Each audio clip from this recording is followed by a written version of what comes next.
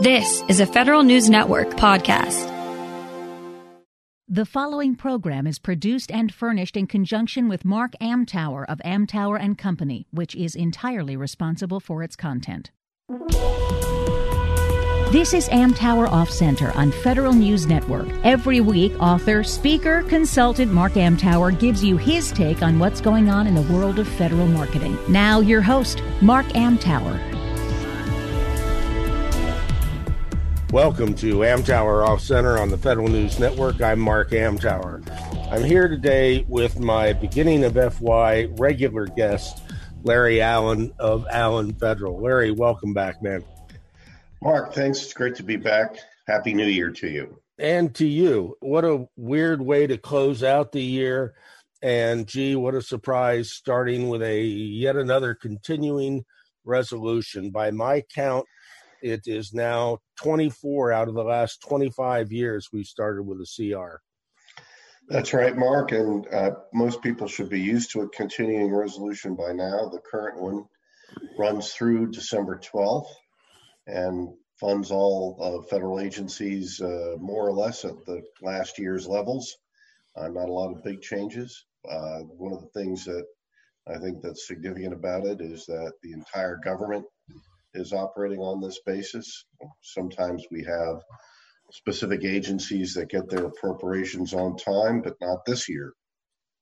And we won't get into that particular aspect. But what are the other nuances of CR that those newer to the market may need to know about?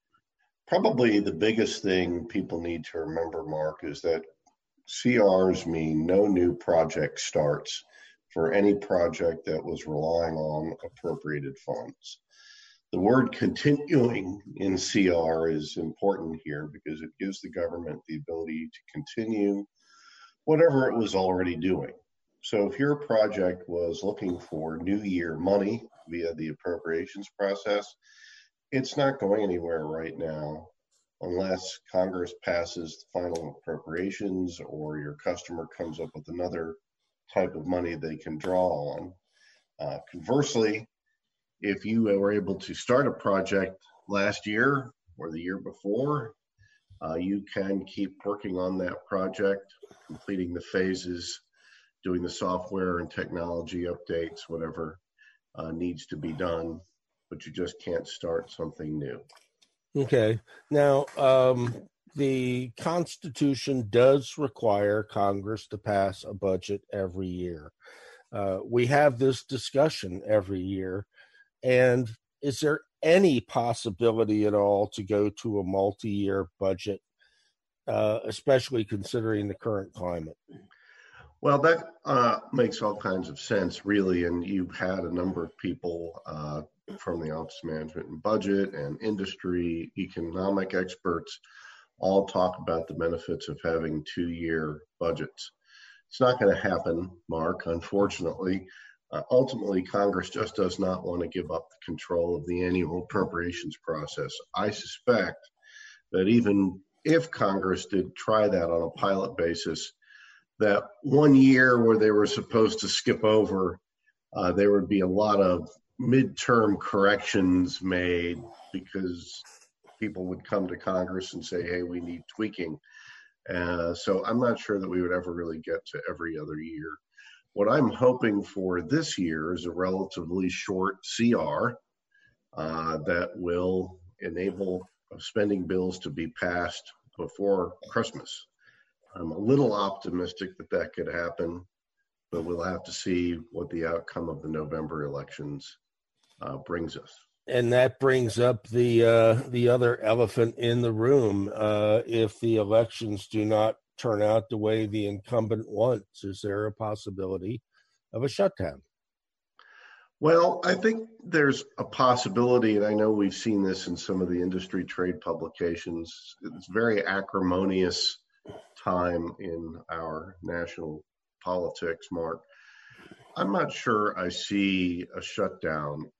What I see is if the polls prove to be accurate, not just the presidential polls, but the ones for certain Senate races, I think there's going to be a lot of desire on the part of Senate Republicans after the election to do an appropriations bill, because it's going to be their last best effort at being able to shape that bill.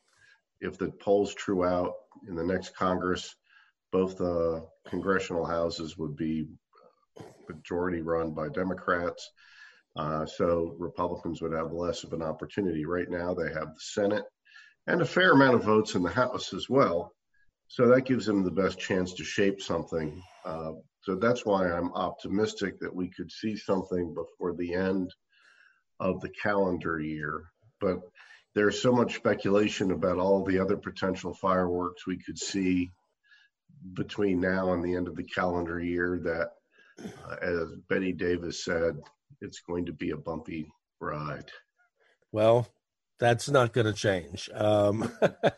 No. All right. So the CR is here through December 10. Topic number 2, our favorite continuing daytime drama, CMMC. Is it going to last? Is it going to change? What the heck is going on? Well, Mark, I think that's a really good way to set it up. You know, CMMC, the Cybersecurity Maturity Model Certification Program, one put in to ensure that contractors who handle controlled unclassified information at DoD have proper systems in place, is really getting out of the box slowly. And we've had some turmoil with the independent oversight board that DoD put in place to help certify companies who will in turn be the third-party certifiers for actual contractors. This has gotten out of the gate very slowly. There is substantial confusion over the types of people that need to be certified. In the meantime, we've seen a lot of companies come out of the woodwork offering to help contractors get certified. And it's important to note that, as of my knowledge, Mark, I don't think a single company has yet to be approved by DoD to actually do the third-party accreditation. If there is one, it's just one. And hint, those companies are going to start with the Boeings, General Dynamics, and Raytheons of the world. To answer your question, it's inevitable that DoD is going to have to push this out to the right in terms of delaying the implementation. Simply put, there's just not going to be any way to get enough companies through the process on time to have anything like a good competition. So that's what my prediction is. I think we will eventually see DoD ask Congress for more time to comply. Did I or did I not see a due date for contractors a while ago? Well, the current due date is 2025, so it's 5 years. However, this summer, a lot of DoD agencies were talking about beginning to put CMMC requirements into procurements that were supposed to come out at the end of FY20. Obviously, that couldn't happen because nobody was CMMC accredited, Mark. Some DoD offices still insist that they are going to do CMMC procurements in the first quarter, the first half of FY21, but they're only going to be a trickle of companies that have gone through the process. And, if you've gone through the process and your competitor hasn't, and suddenly a requirement comes out that you have to be CMMC accredited, boy, the company that's not is going to probably protest because DoD is creating an unlevel playing field. So I think the burden is going to be on the agency to show exactly why it needs to have the CMC requirement in some of those first procurements when competition and the ability of people to participate in the market is going to be very limited. Okay. We're going to go ahead and take our first break. You're listening to Amtower Off Center on Federal News Radio. I'm here today with Larry Allen of Allen Federal. You can find Larry at allenfederal.com, ALLEN federal.com. and Larry and I shall return right after this. Welcome back to Amtower Off Center on the Federal News Network. I'm Mark Amtower. I'm here again today with Larry Allen, my regular beginning of the FY guy, and interspersed throughout the year, because Larry and I always have, I have a ton of questions. He has a ton of answers.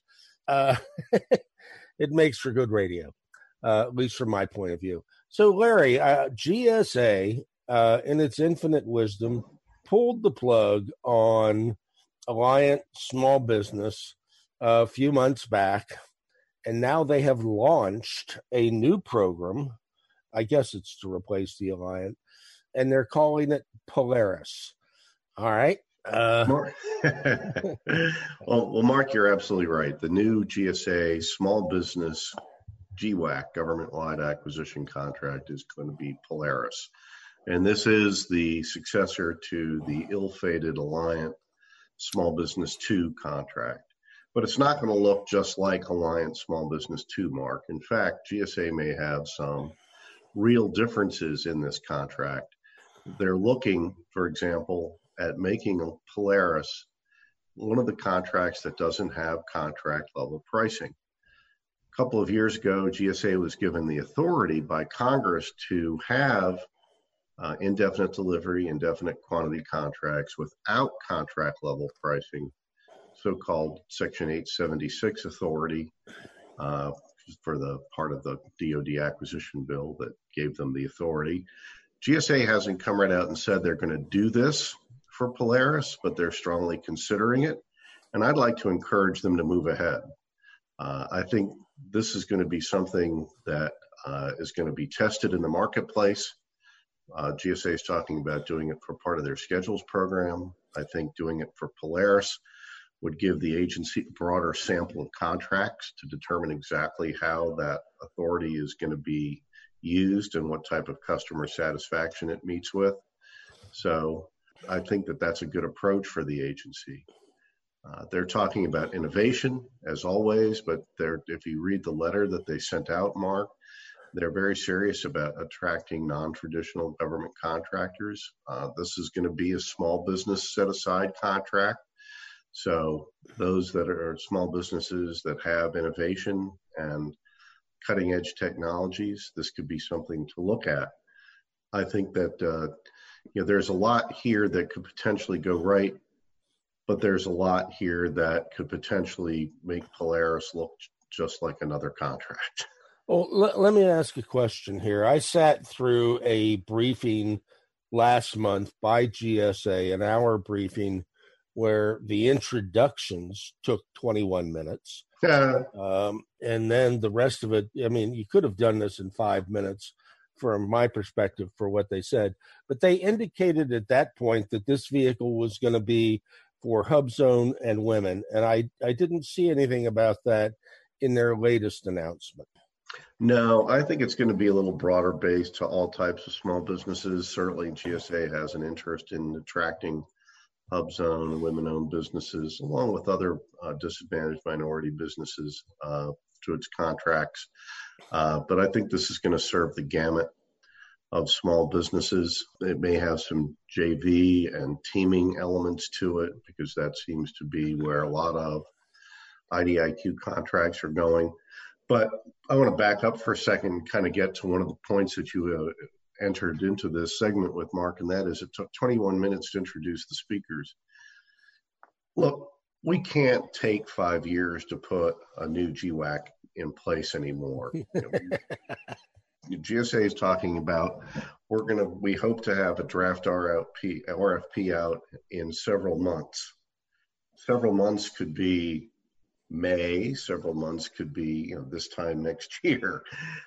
I'd like to encourage the agency. They're talking about they want to make Polaris innovative. They want to make it both innovative from the terms of the solutions. They want to make it innovative in terms of how the contract is managed and put in place. If you want to be really innovative, GSA, you can get the contract out the door and try and get it awarded in 6 or 7 months, so that those small businesses that get awarded have time to use the new vehicle during the FY21 busy season. That's what I think innovation would be. And I'm encouraging GSA to move quickly. And if they will go with the option of not having contract level pricing, Mark, that's going to cut down on the time. It's also going to cut down on the likelihood of a successful protest post-award. So GWACs and other IDIQ contracts are widely used once they're put in place.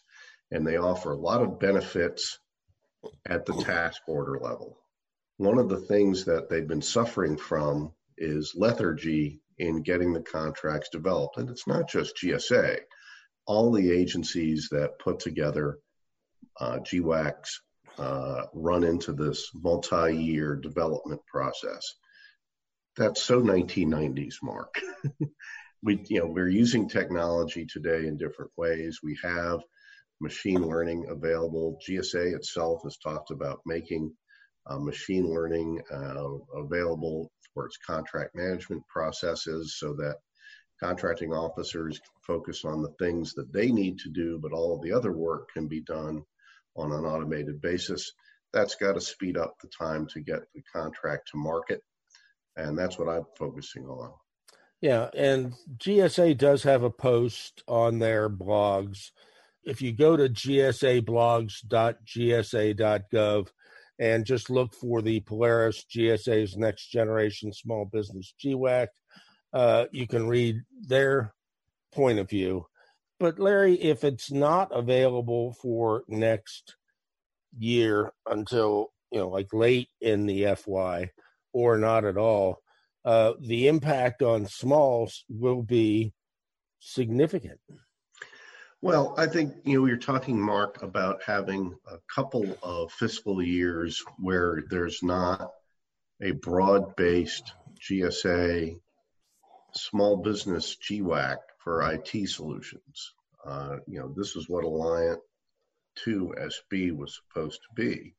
And GSA did what it could for FY20 by extending 8A stars out, but that really was only if you were already on 8A stars. Right. They're doing what they can with their other contracts, but those contracts like Oasis or for services, they don't have a real broad-based small business IT GWAC vehicle. And you would think, not having one for the end of FY20, all right, you can't really do much about that. But boy, I would really want to challenge the agency to try and have one in for the end of FY21, because you're talking about small businesses, you're talking about the marketplace, and these are contracts once awarded that small businesses actually get a lot of business on. So if you're trying to help small business, I would think you would move apace. Okay. So any hardline predictions from you on this? As much as I would like to see GSA get this contract in place by April 30th, and that's my stated goal, because I think it's doable. You know what you want to do. This is not your first IT contract. You have a pretty good sense of who the users are going to be from the government side. You have a pretty good sense of what your contractor universe looks like. Just go ahead and do it. And you've already talked GSA about doing extensive on-ramps, which means you don't have to have everybody awarded right out of the gate. But as much as I think we'll probably miss the cycle, and maybe sometime before the end of the 21 calendar year, we'll have some contracts in place. How exciting. Missed opportunity. It's a missed opportunity. It is liable to be a missed opportunity, but I agree. This, I like the direction they're going. I particularly liked initially that it was for HubZone and women, because there's not a specific contract for either. But at the same time, I was worried that a lot of other small businesses that could participate in Alliant Small would be left out, period. So I'm still thinking that two contracts may be required, one for hubs and women, and then another for all smalls. That's just my 2 cents. Right. Well, certainly, I think, if GSA foresees that there is a groundswell of interest among specific groups of small businesses, that's certainly something they could do. As I said, they have an 8A program for 8A stars. So right. But I've spoken with a number of both HubZone and women-owned businesses, and when after that first meeting, there was significant interest, but neither here nor there. Right. All right, so we're going to take a break. When we come back, we are going to be talking about civilian contracting popping up to almost $230 billion. So you're listening to Amtower Off Center on the Federal News Network. Larry and I shall return right after this. Welcome back to Amtower Off Center on the Federal News Network. I'm Mark Amtower. I'm here today with my friend Larry Allen, the superstar of all things contract. I'd call you the Godfather, but I am. Merely a capo, Mark. Merely. There you go. So from Bloomberg, I got this thing the other day. Fiscal 2020 civilian contracting hits record $228 billion, which over 19 is an increase of $34 billion. So talk to me about this.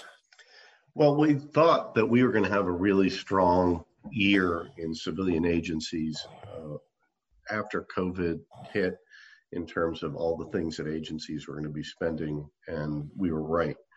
Also, Congress provided the agencies with significant appropriations authority way back at the beginning of the calendar year. And this was the culmination of all the work that we thought we might see. Certainly, COVID threw a wrench into it in the middle of the spring. All of the acquisition action went over to healthcare-related spending, as you would expect it would.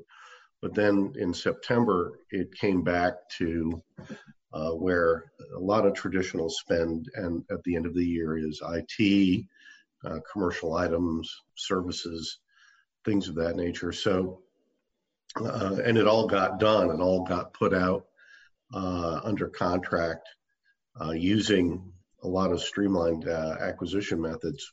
All the numbers aren't in yet, but I know NASA Soup has said that it did record business this year. So I would imagine that other GWAC programs will say the same. Yeah, I think NITAC is going to show a significant bump as well. Right. So, if you have a lot to do at the end of the year, those are the types of vehicles you use. If you're not going to do a small business set aside or a sole award justification, these are the contracts that you use. I think that, it's a very good way to end the year. We'll see what we do, not so much with FY21, but with FY22, Mark. While the FY21 dollars aren't finalized, they're not going to be radically changed from where they are now. As the House already, for example, they've passed all of their bills for FY21, and I don't see them being substantially changed. Just got to get the Senate to get its act together, and they pass a final package.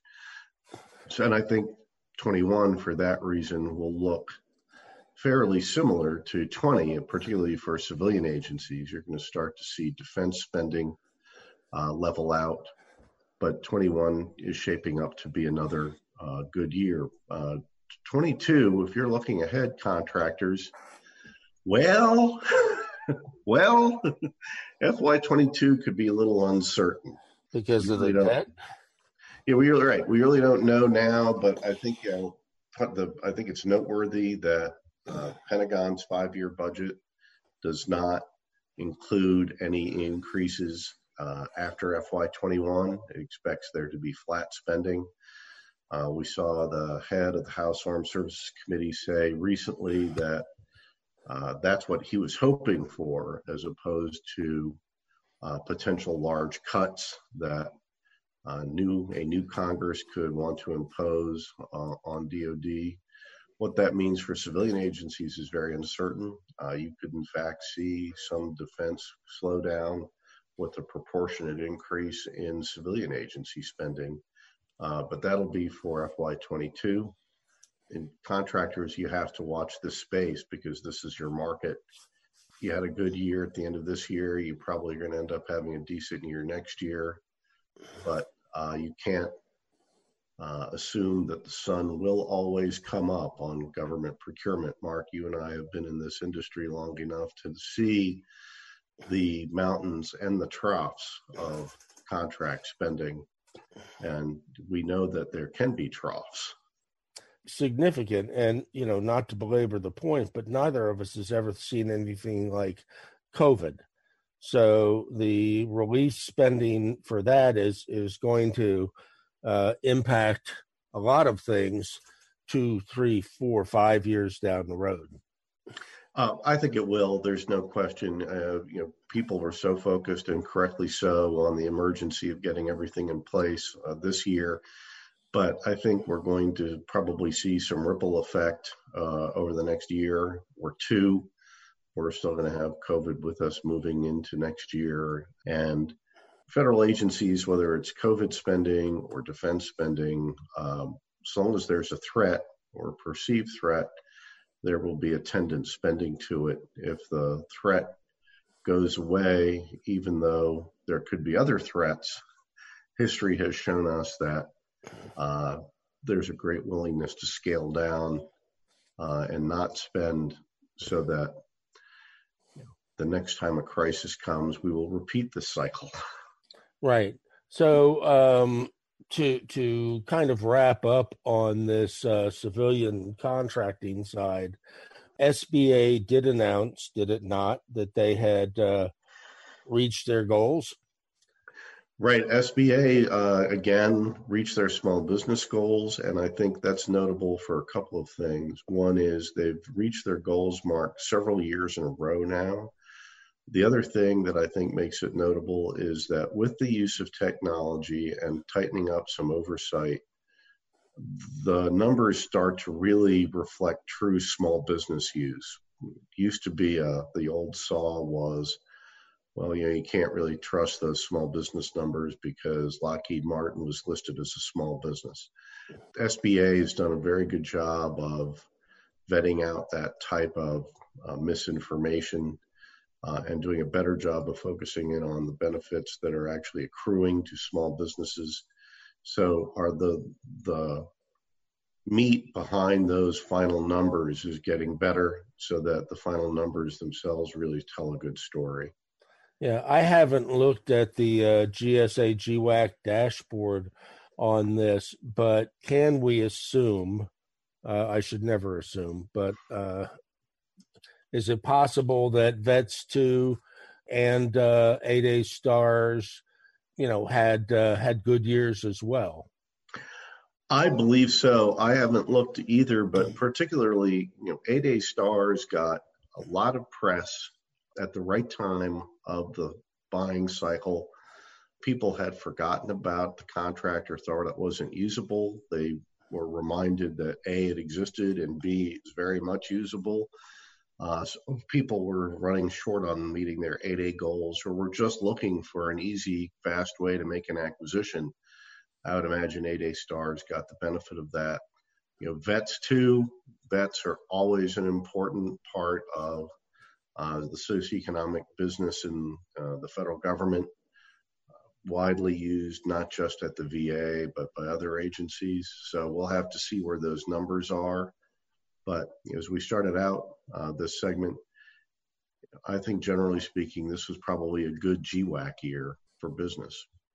Yeah, I mean, ease of use, both Stars and Vets 2 are best in class. Oddly enough, so was Alliant 2. Small, but now there's that void. All right, so we're going to take our final break and come back and wrap up with some news about NASA's SOUP program and perhaps some advice especially for smaller contractors going forward. So you're listening to Amtower Off Center on the Federal News Network. I'm here with Larry Allen, allenfederal.com. And we'll be back right after this. Welcome back to Amtower Off Center on the Federal News Network. I'm Mark Amtower. Larry Allen is my guest. He's a frequent guest. He's a frequent guest because he knows a lot of stuff, and I get to ask him questions about stuff that I'm unsure about. I am very sure about our next topic, though. Since 1993, NASA SEWP has been an exemplary GWAC. In 1993, OMB authorized NASA for the first GWAC awarded, and ever since, it's just expanded and performed extremely well. So the news this year, Larry, and you mentioned it earlier, is that it grew a little. It did grow a little, up to $9 billion, Mark. That's a substantial amount of business. I think it's indicative of the popularity of the SEWP program with buyers. It's also indicative of the very good work that Joanne Wojtek and her team do in managing the SEWP program office. Sometimes it really pays to have an experienced veteran like Joanne at the helm, more tailored solutions for specific customers. They do a lot of work with relatively few resources in that management office, Mark. And one of the things they do is they make sure that specific customer agencies really get solutions tailored to their needs, whether it's a one-time buy or whether it's a catalog that they set up for buying through SEWP contracts over time. It's been a very responsive contract. It's been very popular. And that amount of business allowed them to reduce their administrative fee moving forward. It was already, I think, among the very lowest in the GWAC world. So now it's a little bit lower still. Yeah, and you mentioned something that I find also extremely important. That Joanne's been there a while, but Darlene has been there. Darlene Cohn's been there with her forever. Teresa Kinney, George Nicole. The staff has been remarkably stable. And Marcus Fideli is back after a several-year absence. He was there for several years, and now he's back as well. So their ability to function well has to be, in part, Joanne's ability to keep a team together. Oh, I no question. I think that's exactly right. Each of the people that you just mentioned, Mark, are very well known in industry. I think they're very well known among some of the major SEWP customer agencies. They all have great reputations for being responsive and extremely professional. You can see what happens when you put a good veteran team with that's well coached on the field. But this is an example of SEWP working well, and when it works well, it keeps other acquisition methods on their toes. So I know that GSA watches SEWP a little bit in their rearview mirror. I know that NITAC tries to emulate several of the same things that SEWP does for its programs. Imitation is the sincerest form of flattery. So that has to tell you they're doing something right. Right. Best practices are best practices. And I'm not certain there is anyone in government with as much GWAC experience as Joanne and her team, for that matter. So the fact that they do not sit on their laurels, and she's always, touching base with her inner circle, including people not on her team, people like you, to bounce these ideas off and say, hey, is this something we should do or consider going forward? Right. And she's done a very good job of making SEWP the contract that it is today, but also making sure that SEWP doesn't become more than NASA can handle. So it's still very product driven. A lot of software buys go through SEWP, but it's not a services vehicle, Mark, and that's intentional. And I suspect it will continue to be that way. The one thing I will say is that, look, you hit $9 billion this year. SEWP's going to start to get some attention. They do a lot of things right. We'll have to see what type of attention they get from the oversight community. When you're that big, they will start to look, and I'm sure soup will be ready for that, but I wouldn't be alarmed if we started to see that type of activity. I think it's rather just a normal indication that the program is big enough for people to look at. Yes, agreed. And, Lord knows Congress hates to let things that run well, they don't want to leave them alone. Right.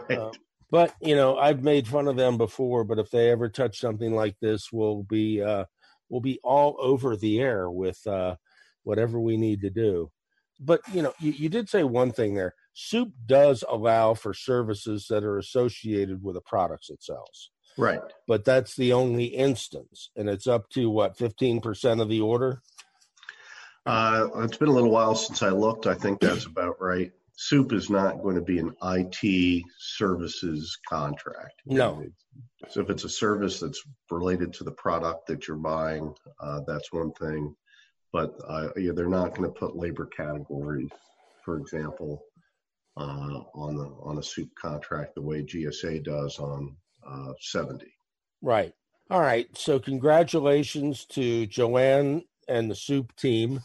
Let's wrap up with, some things that Smalls in particular have to be paying attention to. I mean, we've discussed several of them. CMMC is going to be huge going forward, whatever incarnation it takes, even if it goes back to the NIST cyber compliance model. Totally. You have to be compliant on the cyber side of things. Smalls may be impacted more during the CR or not.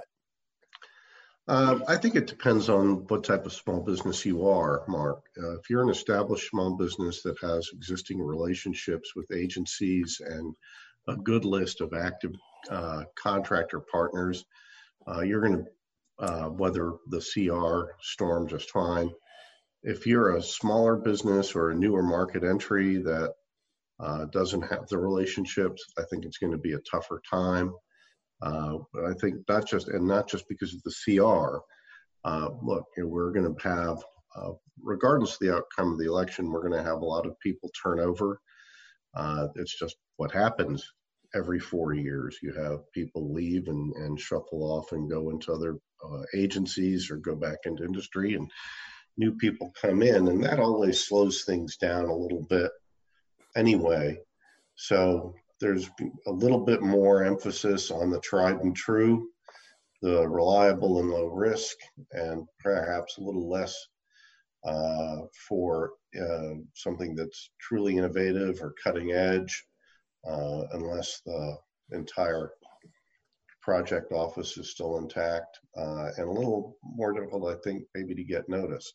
Okay. So, let me ask a different question here then.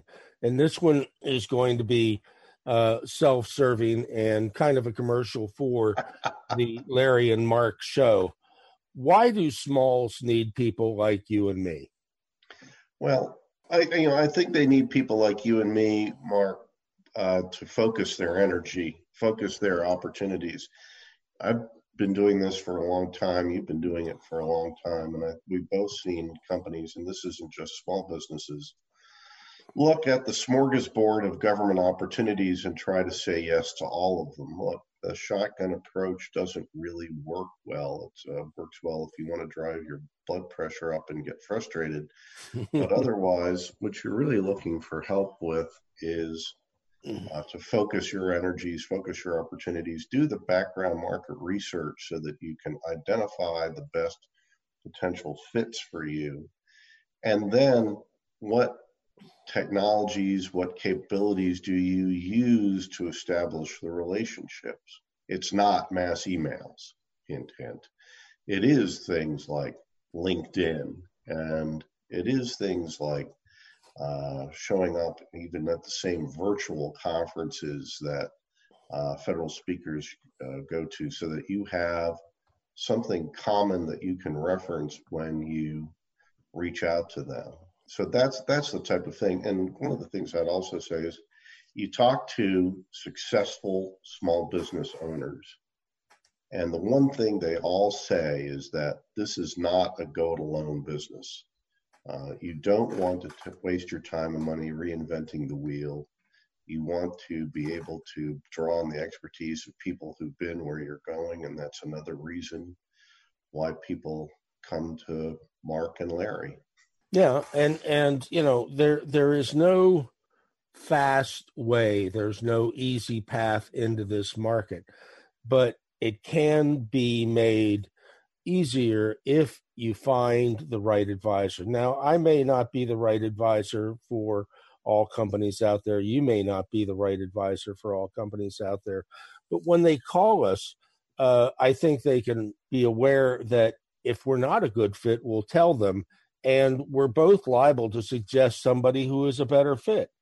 So if they're in the middle of a bid process, it's certainly not me. And I have a stable of people. If they're having a small business legal issue, it's definitely not me. I can aim them at you or any one of the lawyers that you and I both work with that specialize in this market. But if it's a marketing issue or if it's a strategy issue on where to go, we can be your people. Right. Well, I think that the bottom line is that any good consultant is going to be able to use their knowledge and connections in the market to help a client get established probably better and much more quickly than if they tried to do it on their own. When you go to school and you get your education from people who know about things, and you end up coming out of school and it helps you succeed. It's almost the same type of thing. When you go in for surgery, you want to make sure that you're using a doctor that's experienced in your area, and not one whose education is based on YouTube videos. So, it's the same type of thing. And when you're contemplating work in this market, and it really is the bottom line. You spend pennies on the dollar to get established, and your return on investment is really going to help your company in the long run. That's it.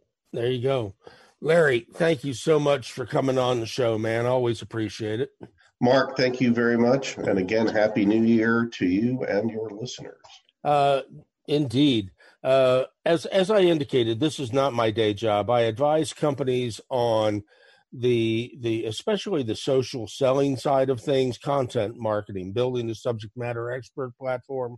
But at this time of year, Larry and I both are advising several companies, sitting in on their FY21 meetings to help them formulate the strategies. So Larry's at allenfederal.com.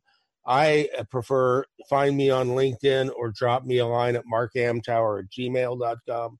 And thank you for listening to Amtower Off Center. You've been listening to Amtower Off Center on Federal News Network. Tune in Mondays at noon or subscribe to this show on iTunes or Podcast One.